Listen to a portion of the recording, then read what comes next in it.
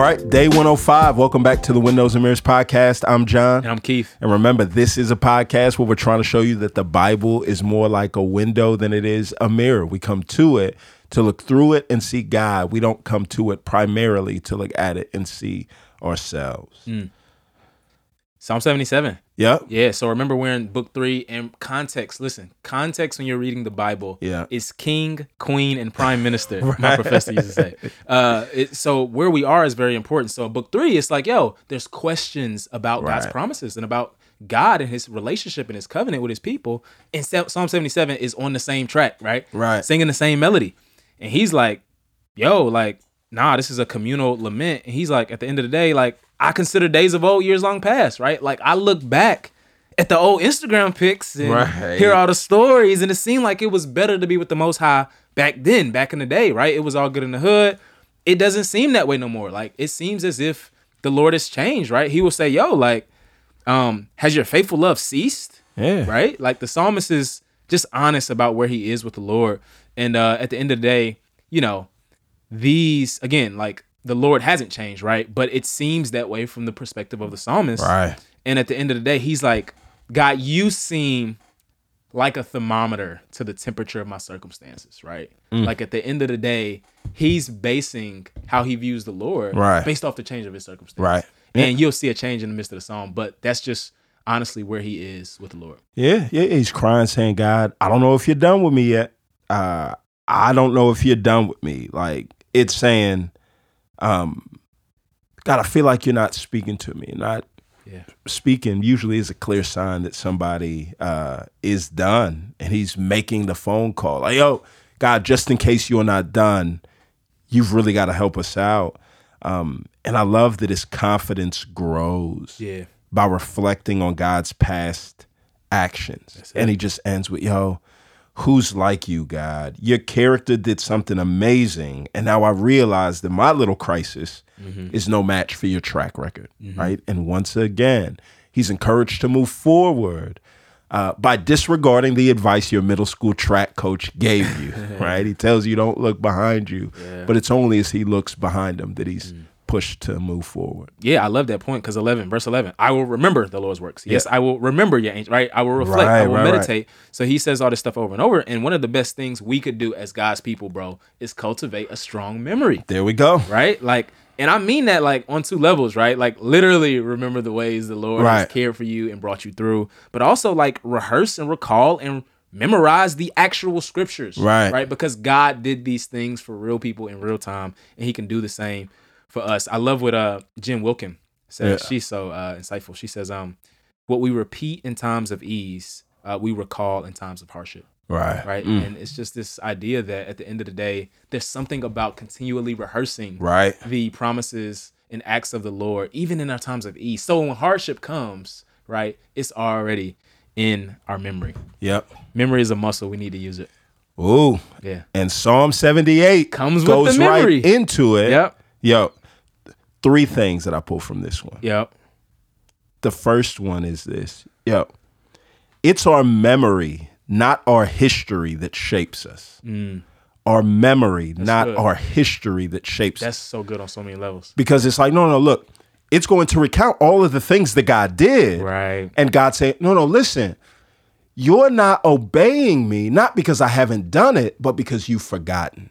It's not my history with you that shaped you. It's your memory. That's one. So we do need to cultivate our memory, reminding ourselves what God has done. And the psalm starts off with this instruction to make sure your kids and your kids' kids don't forget. Facts. Right? 2 is this.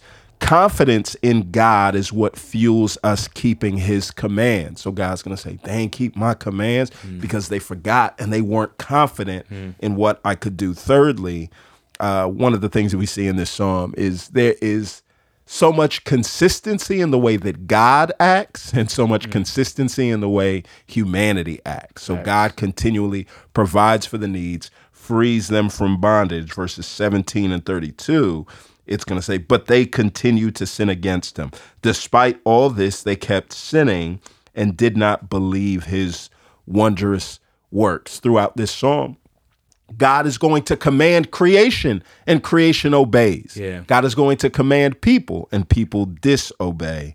But God's compassion still goes strong. And this is this little like mini chronicling of the history of Israel trying to say, listen, God has been consistent through it all. And as we look behind us, we're reminded of that same fact. Yeah.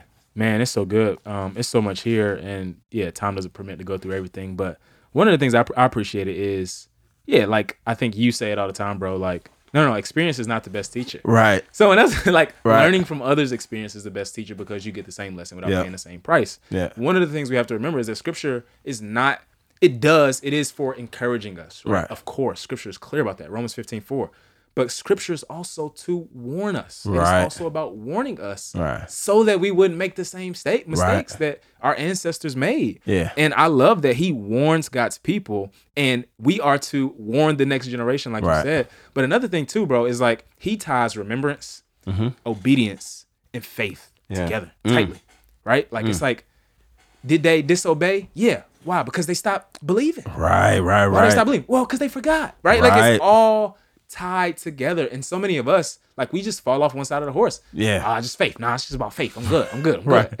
You know, or I'm obey. Or remember, right? And it's like all of these things tie into our faith in the Lord. And so, man, it's so good because he moves and he ends with this shepherding theme. So good.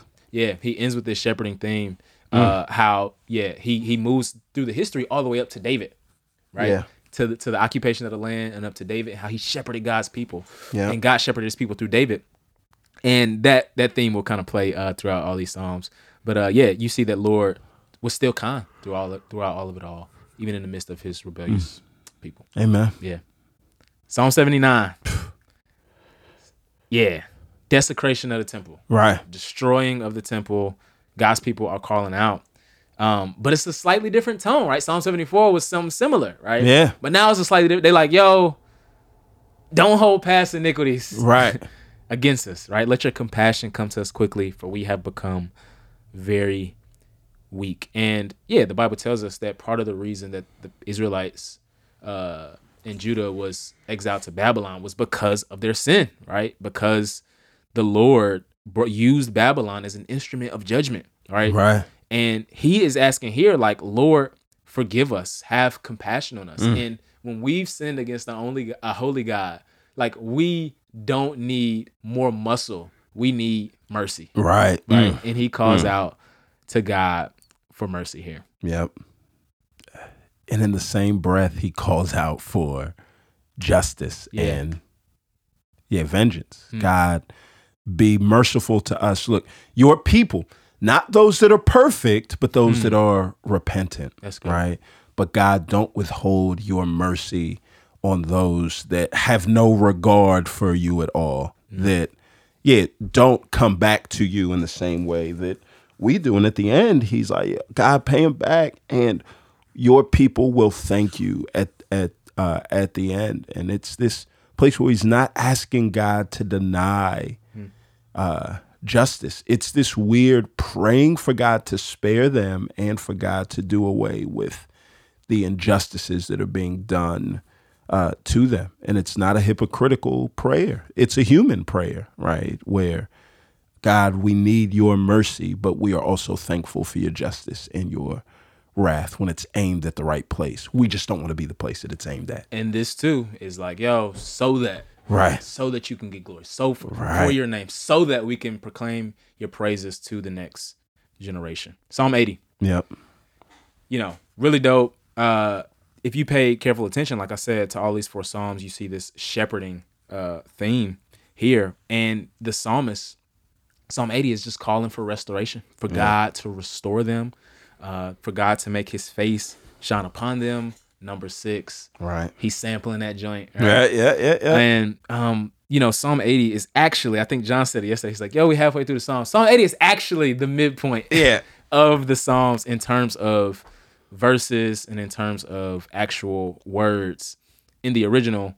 And what's interesting here is that they're calling for this restoration from God.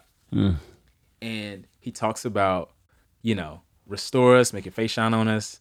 And he talks about the Lord doing it. verse 17, let your hand be with the man at your right hand, with the Son of Man you have made strong for yourself.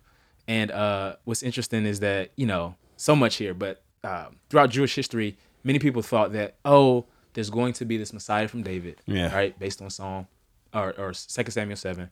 And based on Psalms like this one, it was like, well, one will come from his right hand. That's a play on Benjamin. Right. There will be a Messiah from Benjamin. Yeah. But what the Lord shows in the personal work of Jesus is not that the Messiah would come from Benjamin, but that he would come from David. And he will be raised to the Father's right hand, saving his people, providing this restoration that God's people were looking for, even after the exile, after they came back into the land. Yeah. Jesus provides the restoration that God's people always look for. As though I love how these Psalms build on each other, right? So it's like, we got to remember the faithfulness of God. It's actually being able to look behind us that shapes how we continue to move forward. It's our memory, not primarily our history, right? We can call out to God to help us and to preserve, to be the one that forgives us, right? We can call out to God